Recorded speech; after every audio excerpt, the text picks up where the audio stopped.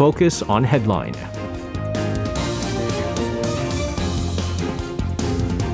And let's take a look at what major issues are making the headlines today on Focus on Headline. For this, joining us in the studio, we have our reporters, Kwon So-ah and Choi Ji-hee. Guys, welcome back. Good evening. Hi, guys. We're going to start things off with some economic news. South Korea has suffered a decline in industrial output, consumption, and investment in the month of April. So tell us by how much these figures dropped and also the reason behind all this. Right. Some dim figures were posted in April according to data released this Tuesday. So let me break them down one by one. According to Statistics Korea, industrial production was down 0.7% in April from the month before. Retail sales or consumption was down 0.2% on a month. And facility investment declined 7.5% in April compared to March. That means for the first time in 26 months, so since February 2020, these three indices dropped altogether. And that meaning for the first time since the onset of COVID-19.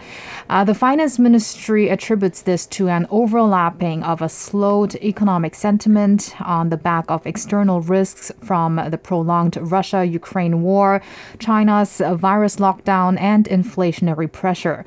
Some leading key economic indices were already on a downward trend recently. Retail sales, which is a barometer of private spending, declined for the second straight month as it was also down 0.7% in March from the month before.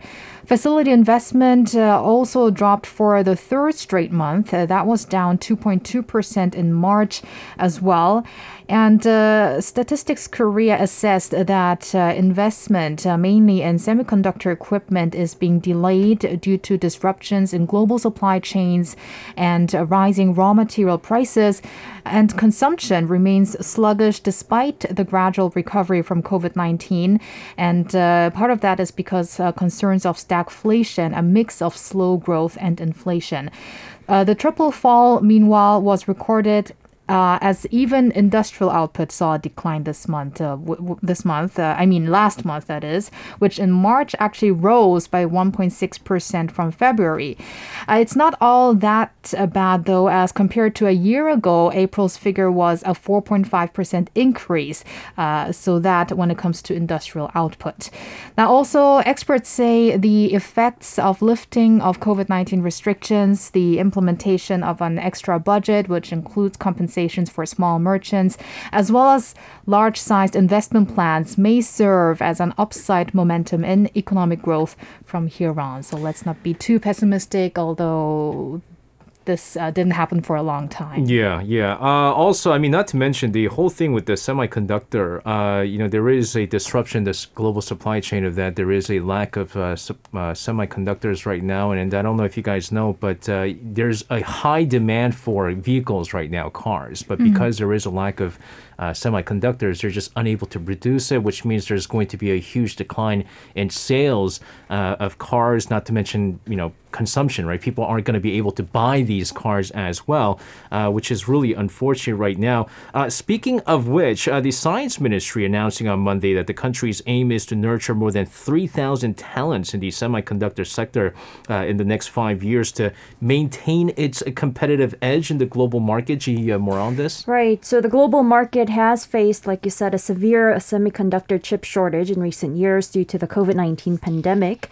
So to lay out a vision for the semiconductor sector moving forward, the South Korean Science Ministry held a meeting with executives from key domestic semiconductor companies, including Samsung Electronics and SK Hynix on Monday at the Korea Advanced Institute of Science and Technology, or KAIST, in Daejeon, which is about 160 kilometers south of Seoul. And so to help these domestic chip makers cultivate more talents, the government plans to establish new departments of semiconductor studies at 4 advanced research institutions in the country. And they include KAIST, as well as Gwangju Institute of Science and Technology, the Daegu Gyeongbok Institute of Science and Technology, and the Ulsan National Institute of Science and Technology. And each institution aims to produce more than 200 new talents in the field every year for the next 5 years. And the government also plans to expand cooperation programs between the academia and the chip industry in master's and doctorate courses to nurture specialized engineers and create more overseas talent exchange programs as well. Meanwhile, additional efforts will be made to bolster investments in facilities and research and development of semiconductors as well. Deputy Prime Minister and Finance Minister Chu Kyung-ho announced today that the government will expand financial support for investments in facilities as well as R&D related to semiconductors. Chu held a joint meeting with industry experts at the Joint Semiconductor Research Center in Seoul National University and stated that the government will spare no efforts to make South Korea a leading country in the global semiconductor race. It also plans to provide more incentives to facilitate investments in facilities and make policy changes as well to allow a swifter establishment of additional semiconductor facilities. And also SMEs that invest in the R&D of the three major fields of semiconductor, battery, and vaccine will receive tax exemptions of up to 50%. Yeah, I'm just looking at, looking at some reports on why there's such a massive shortage on, semiconductors, just basically less supply, more demand, right? And I think a lot of people during the COVID-19, it impacted them. The capacity in which they could operate these chip factories were slowed down, and all of a sudden there was a boom in demand. But whether or not this is going to be ongoing is the big question. A lot of experts are saying that the shortage of chips, probably earliest, it's going to be resolved by the middle of 2022, at the latest 2023. But the fact is South Korea moving quickly, making sure that we don't have issues like this anymore, because we do know that moving forward, there's certainly going to be a lot of demand for semiconductors. Yes. All the more better that we really focused a lot on that issue during the recent summit between South Korean President Yoon Suk-yeol and Joe Biden, the US president. Yeah, it was evident, right? I mean, as soon as President Joe Biden arrived in South Korea, what did he do? The first thing he did was go to the semiconductor plant over in Pyeongtaek, right? So, which shows you, I mean, it's not just a South Korea thing, it's a global thing. And I think right now, the United States, especially all the more, they're really suffering from a shortage there. So, again, hopefully this gets resolved, and South Korea, again, using, missed opportunities into opportunities moving forward here, where, again, I think South Korea is trying to be the hub of semiconductors in the future. We're going to move on to some diplomacy-related news here, but not shifting too much away from economy. The Foreign Ministry launching a new center where experts will deal with growing economic security issues. So what is this center exactly about, though? Well, if you have any econ, business administration, or engineering-related professors or doctors around you, they might be interested in joining this new center, which goes by the name Center for Economic Security and Foreign Affairs, and is recruiting such experts. And why are they doing this? It is because the government sees the urgent need to deal with economic security issues with many difficult tasks ahead. So this is an in-house center led by the Foreign Ministry, although it seems like it's more related to the economy. And it is located in Jongno, downtown Seoul, and will serve as a place to monitor and analyze economic security issues, such as the supply of key industrial items amid the global supply chain challenges again. So, for instance, situations like the urea crisis we had, such a situation should from now on be handled in a more swift manner and prepared for thoroughly. And this through a so-called early warning system. A team headed by a deputy director general level official and more than a dozen experts are to be responsible for these tasks. The center is also going to cooperate a lot with our embassies, for instance, abroad as well. Now, Foreign Minister Park Jin at the opening ceremony of the center on Monday said he is looking forward to further contribute to policy making for active economic and security diplomacy. The Center for Economic Security and Foreign Affairs will also closely work with the IPEF team, or the Indo-Pacific Economic Framework team, which actually launched today, this Tuesday. And in fact, I saw that the signboard of this new center also had the IPEF task force inscribed beneath the center name, the CESFA in short. Foreign Minister Park also expressed hopes for the IPEF team, along with the CESFA, to do its best in making Korea become a leading, quote, rule maker for the new regional economic body.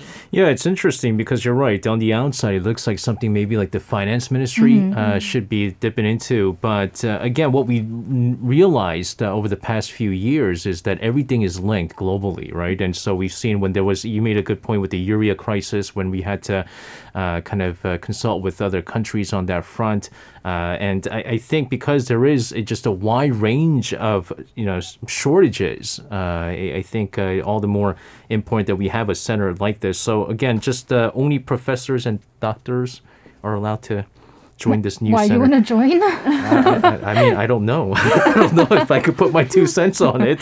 The South Korean Navy departing for Hawaii to join the biennial Rim of the Pacific exercise, or the RIMPAC, set to begin late next month. Now, this is the 17th participation of the South Korean Navy in the joint maritime exercise led by the U.S. So, Chi, you have the details of this. Right. So a South Korean fleet of warships as well as maritime aircraft and around 1,000 troops departed today to participate in the RIMPAC, which is a U.S.-led multinational maritime exercise, and it's scheduled to start on the 29th of June, and it is supposed to run through August 4th.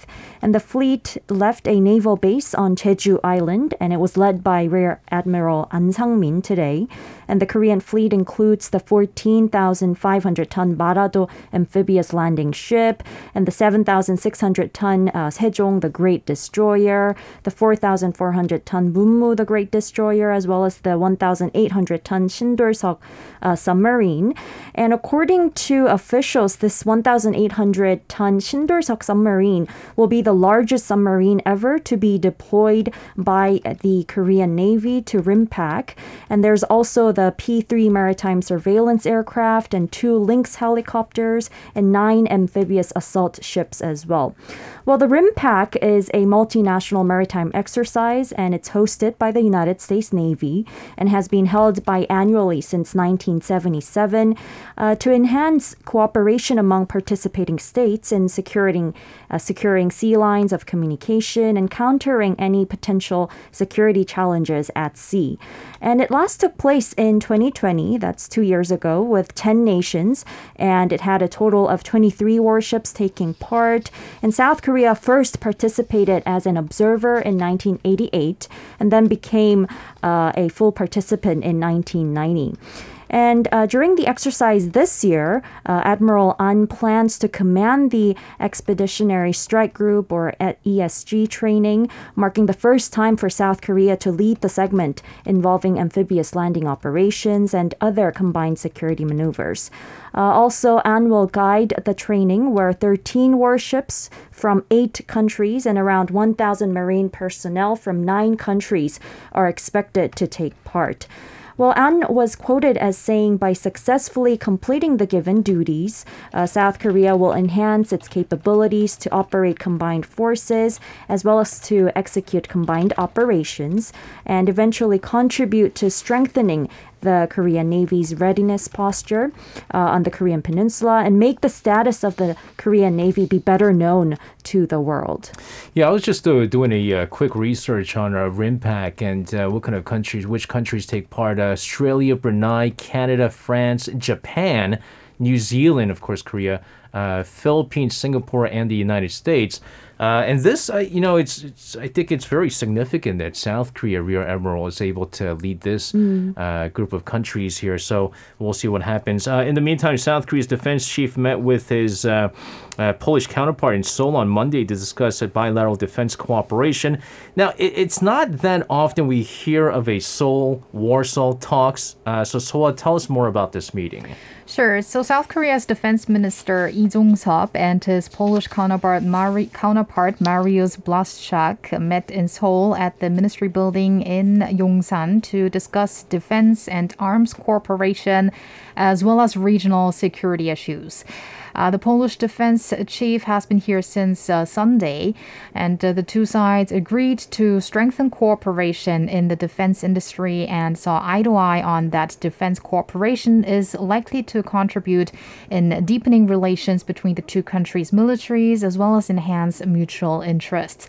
And although the two nations are geographically far apart, they say that they share common values like based on democracy, justice, and freedom. Seoul's defense chief also thanked Poland for supporting South Korea in promoting peace on the Korean Peninsula, with Blaszczak responding that Poland will continue to support Seoul on that front. Now, all of this sounds nice and also pretty vague, but the actual reason for why the Polish defense minister seems to be here in Korea is to buy arms from South Korea, because if you take a closer look at the Polish articles in Poland and also the social media of this defense minister, you can see that he actually said it is important for the Polish army to equip with modern, proven equipment, and such devices are manufactured in South Korea. And why do you think would Poland right now need these kinds of equipment? Well, it's very close to Russia, right, with the Ukraine And crisis. Ukraine, Yeah. exactly. And it looks like Poland has been supporting Ukraine a lot recently, and that is why it probably needs more arms now. And this is why Poland is trying to purchase these from South Korea and cooperate more in the defense as well as the arms industry with Seoul. So that appears to be the main reason for the Polish delegation's visit here to Seoul. Yeah, you know what we have been seeing quite often the past year or so is South Korea really is, exporting a lot of these arms, military arms, right? Just we had a deal in place with, I believe, Australia. There was a massive one. I believe, was it the UAE? Egypt, I know, was one of the countries that we had a massive deal with as well. And so now you got a number of countries out there that want to buy South Korean military goods. And I think this is what the government has been pushing for the longest time. But now, finally, I mean, it takes years before it gets recognized. And I think now, finally, South Korea's military goods are being recognized. So, yeah, not surprising, especially with the current situation right now over in Europe and Poland.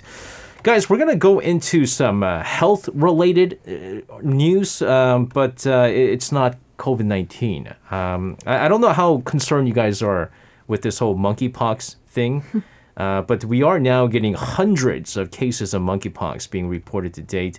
WHO did say that it doesn't expect it to turn into a pandemic. That's hopefully true, acknowledging at the same time that there are still many unknowns about the disease as well. So, Chi, tell us more about this. Sure. So monkeypox, known to be endemic to the mid and southern African region for past decades, has been reported in the UK and other parts of Europe, as well as in North America, the Middle East, and Australia starting May 7th. And the WHO reported that since May 13th, monkeypox cases have been reported to the organization from 23 member states that are not endemic for the monkeypox virus. And there were now more than 250 confirmed cases and 120 suspected cases of this monkeypox. And the World Health Agency raised the risk level of the disease to level 2, which is the moderate level. And the vast majority of reported cases so far have no established travel links to an endemic area, which is quite atypical. And although epidemiological Investigations are still ongoing. The organization's top monkeypox expert, Dr. Rosamund Lewis, said she doesn't expect the cases that have been reported so far to turn into another pandemic. However, she did admit that not much is known about the disease yet, including how exactly it's spreading and whether the suspension of mass smallpox immunizations decades ago may somehow be speeding its transmission today. And she also added that although the vast majority of cases being seen in dozens of countries globally are in gays and bisexuals, nothing has been proven yet regarding whether the virus is transmitted sexually. And she warned that anyone is at potential risk for the disease, regardless of their sexual orientation. But at the same time, she also emphasized that the risk for people who do not fall in this orientation group is lower and urged those at risk to be careful. Yeah, there was some reports on how this was spreading, right? Apparently there was like some kind of rave in Spain or something like that, and then it was transmitted sexually. But again, I mean, right now the numbers, it's not as big, right? But still, nevertheless, if you see some of the symptoms of monkeypox, it is a little bit concerning. But monkeypox, there's not much that we know about it, although monkeypox has been around. I mean, it's not a new disease, ladies and gentlemen. Right. What we know also is that it's in the same virus family as smallpox, which I believe is deadlier than monkeypox. Right, that's right. So it is related to smallpox, although it has milder symptoms. And in fact, smallpox vaccines are known to have about 85% of prevention effect against monkeypox. And this is why many countries currently that are not endemic to the monkey virus are swiftly trying to procure smallpox vaccines in their prevention efforts. Not the monkeypox virus. Yeah. And as we know, smallpox is one of the deadliest diseases, like you said, in human history, and its fatality rate was 30%. And we say the greatest achievement in public health was the eradication of this deadly disease. And countries had suspended their mass immunization programs back in 1980 after the eradication of it. And the experts believe that this move may be helping monkeypox spread right now. Meanwhile, the KDCA said the disease agency's deputy chief presided over an emergency assessment meeting today to discuss matters on designating monkeypox as an infectious disease by law in the country, as well as its risk level. And it announced that there is a need to actually designate this disease by law to manage it swiftly, and also issued the attention level epidemiological alert for the disease. Yeah, a couple of things, right? I think, can I just add, I think that now just came out on which level they should put that disease. In fact, health authorities say that they plan to place monkeypox in the second level of contagious diseases of a four-tier scheme, although it has not yet been detected here in Korea because it is seemingly spreading fast around the globe. So here in South Korean health authorities. Yes, the Korea Disease Control and Prevention Agency this afternoon, I believe, has placed the monkeypox now as the second level of contagious disease. I think that's the attention level, right? Second level, yeah. 관심 level? Yeah, I don't see the exact naming right now. I just saw the news coming in, but it looks like it is at the same level as cholera, for instance, and that means that outbreaks of such illnesses have to be reported within 24 hours. Yeah. You know what's interesting? And also COVID-19 has been recently lowered to that second highest level. So it's in the same level? Seems so, yes. Yeah, I'd see that if it's on the same level, then that's a little bit concerning for me, to be honest, because COVID-19, although it's controllable now, I mean, it's still concerning numbers that we're seeing. But the whole thing with how these health experts and the health authorities are responding to monkeypox, I like it, right? Some people might be saying, well, I mean, is it kind of going overboard because it's not an all-out outbreak? It's, yes, hundreds of cases, but I mean, that's small compared to the world's population. But if you remember how the WHO dealt with COVID-19 in the beginning, right? They were slow to the response, which I think a lot of people will argue that if maybe the WHO had called it a pandemic a lot earlier than it did, then there would have been a swifter move for a lot of these countries out there. So I think they've learned something from COVID-19 that they're kind of responding to monkeypox as quickly as possible. And we're seeing that with South Korea. I mean, no monkeypox cases here, but still, it is a disease of concern in the second level. But for you guys, though, how concerned are you with monkeypox? Because I know I jokingly said this a couple of months ago. I said, I bet you once COVID-19 kind of slows down, there's going to be another virus that pops up, because that's how things were in the past few years. There's just been no breaks of viruses popping up. I don't know why, but that's been the case. How concerned are you guys with this monkeypox moving forward? So let's start off with you.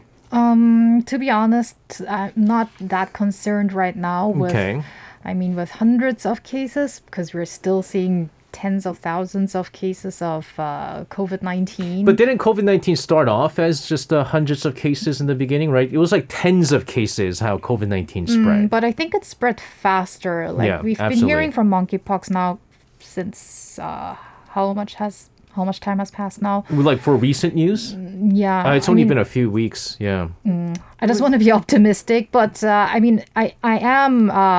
think it's a good idea that at least Korea now has decided to designate this disease as the second highest level. And Ji, as you mentioned, it is the 관심 level. I just saw the attention level. And I think it's better to be safe than sorry. And I'm not too scared right now, but let's do hope that it doesn't become a pandemic like the COVID-19 virus. Yeah, what's interesting is how people can be influenced with visual aid, right? And I think if you've been following this news on monkeypox recently, there's been a lot of pictures as to some of these symptoms, right? The skin lesions that you get. And I mean, it's not pretty. I think it's one thing that it might not be as deadly as smallpox, but if you see visually what kind of skin lesions you get from monkeypox, it's a little bit concerning.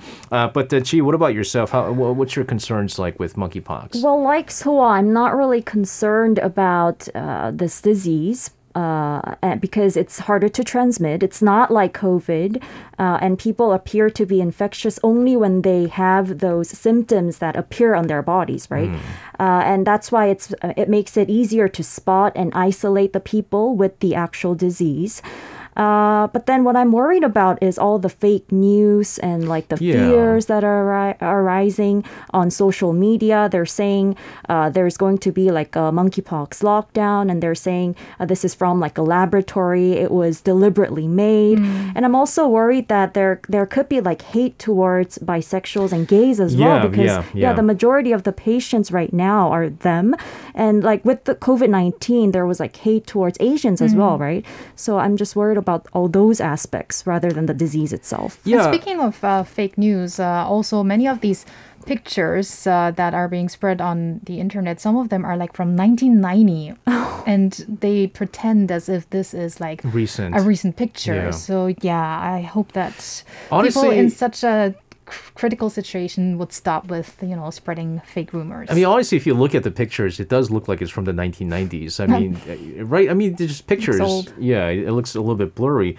But I think, Chi, you made a very good point. I think it's now the stigma that's going to be created because it seems like the majority, I don't even want to use the majority, but some of the reported cases have been coming out from people with a certain sexual preference, right? Yeah. And so it's kind of like, I mean, I didn't experience it back then, but I know like in the United States, like in the 80s, 70s and 80s, when like HIV and AIDS... 70s?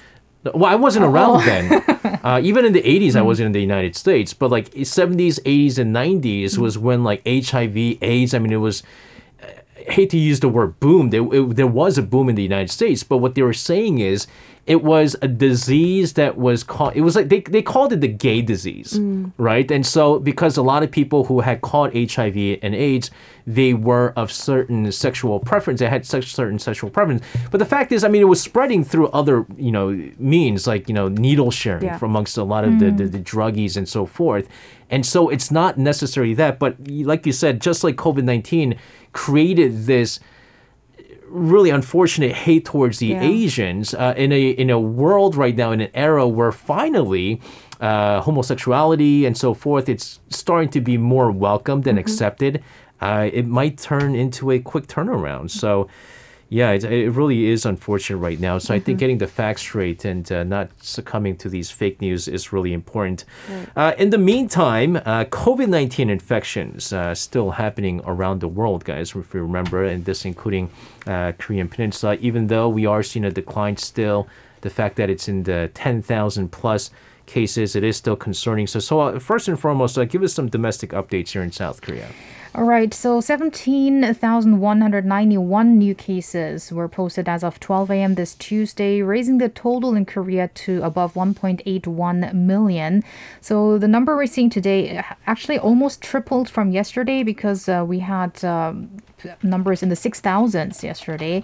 But for the first time since February, the number is below 20,000 on a Tuesday. So the downward trend does continue. What also went down to below 100,000 this Tuesday is the number of people being treated at home. That stood at 97,910 as of Tuesday. 9 people lost their lives in the past day. So for the second straight day, this number is below 10. But I just want to remind that we have over 24,000 people who have lost their lives due to COVID-19. Meanwhile, 180 people remain in severe or critical condition. And also, we're still hearing from new subvariant cases here in the country. 34 new cases were reported. That's in the span from the 22nd to the 28th of May. And that includes the BA 2.12.1 variant, as well as the BA4 and BA5. And it is a mixture of imported cases and also some domestic infections, domestic transmissions as well. And we're also seeing some changes regarding treatment of COVID-19. Now, starting tomorrow on June 1st, the residential treatment centers, they will be closed. Almost all of them, except for the center that's at the airport when people enter the country. So it's not just foreigners, but inbound travelers, right? Probably, okay, yes. Yeah. So the government is getting rid of the residential treatment centers, but what's also changing soon, starting from the 6th of June, is that they will have more in-person diagnosis and treatment of COVID-19. So with that, there will be less focusing on the actual quarantine at home. So you can probably have more in-person diagnosis, and also the monitoring for people who are in intensive treatment at home, that will be reduced from twice a day to just once a day. So I just want to make a quick correction. The total caseload, you said 1.81 million. 18.1 million. I think your decimal was... Thank you for that. I moved a little bit slightly towards the left here. But yeah, again, we're going to see more easy. I think the key here, the big thing that we're looking at, and hopefully, I mean, they don't make a move on this just yet, is by the end of June, right? I think what they're going to possibly take into consideration is whether or not to lift the mandatory self-quarantine, which in that case, that's the big concern. Even for me, I got into a point where even though I've been infected with COVID-19, because the BA4 and the BA5, you can get reinfected. Yeah. I don't want to go through it again, even though it wasn't as bad for me, because it's just going to affect others. We could potentially see higher numbers moving forward, and it's just going to be one of those things where it's an ongoing cycle over and over again. More infections, unfortunately, more deaths as well. So we'll look at that very carefully. Also, what we have been watching very carefully is North Korea, although I still say I'm not sure if the numbers are actually correct there. But nevertheless, let's get some updates on the virus situation in North Korea. Right. All we can do is cite the numbers from North Korea, the official Korean Central News Agency, which says 96,020 people. Actually, the report says more than 96,020 people showed symptoms. It is a very it looks like a very accurate number, but it says more than 96,020 people showed symptoms of the fever, with no deaths having been reported over the 24-hour period as of 6 p.m. the previous day. And with that, that looks like a big number. However, the number has dropped to below 100,000 now. So maybe this is a downward trend. We don't know. But still, North Korea is also trying to ramp up its prevention against COVID-19, and they continue to say that this is due to slackness of officials there. But that's the latest from the North. Yeah, honestly, again, I mean, time in, time out, I mean, there was always an offer for these vaccines, right? And sure, Kim Jong-un could blame the so-called officials for not responding quickly or doing enough for the virus prevention. But the fact is, if they were able to accept these vaccines and vaccinate their population quickly, I mean, it probably wouldn't be as bad. Although, thankfully, it's the Omicron, right? If it was like Delta, I think it would have been devastating considering the kind of impact that it had on, for instance, like countries like India, right? So many people died because of the Delta variant. It's interesting. I normally do all research on like COVID-19 numbers country by country. And when you write a country and then COVID-19, they tell you on a daily basis what kind of figures come out. You write North Korea and COVID-19, they don't have numbers updated because I think even like the officials, they don't accept North Korea's numbers that come from KCNA as actual figures, and rightfully so, because they still call it fever cases, right, and not COVID-19. Ji-hee, So thank you very much for coming in with your report and your insights. Stay safe. We'll see you guys again. See you. You can listen to Korea Now with me, SJ Lee, by downloading the Arirang Radio application or tune in online by visiting www.arirangradio.com. So make sure you tune in Mondays through Fridays, 6 p.m. to 8 p.m. Korea time.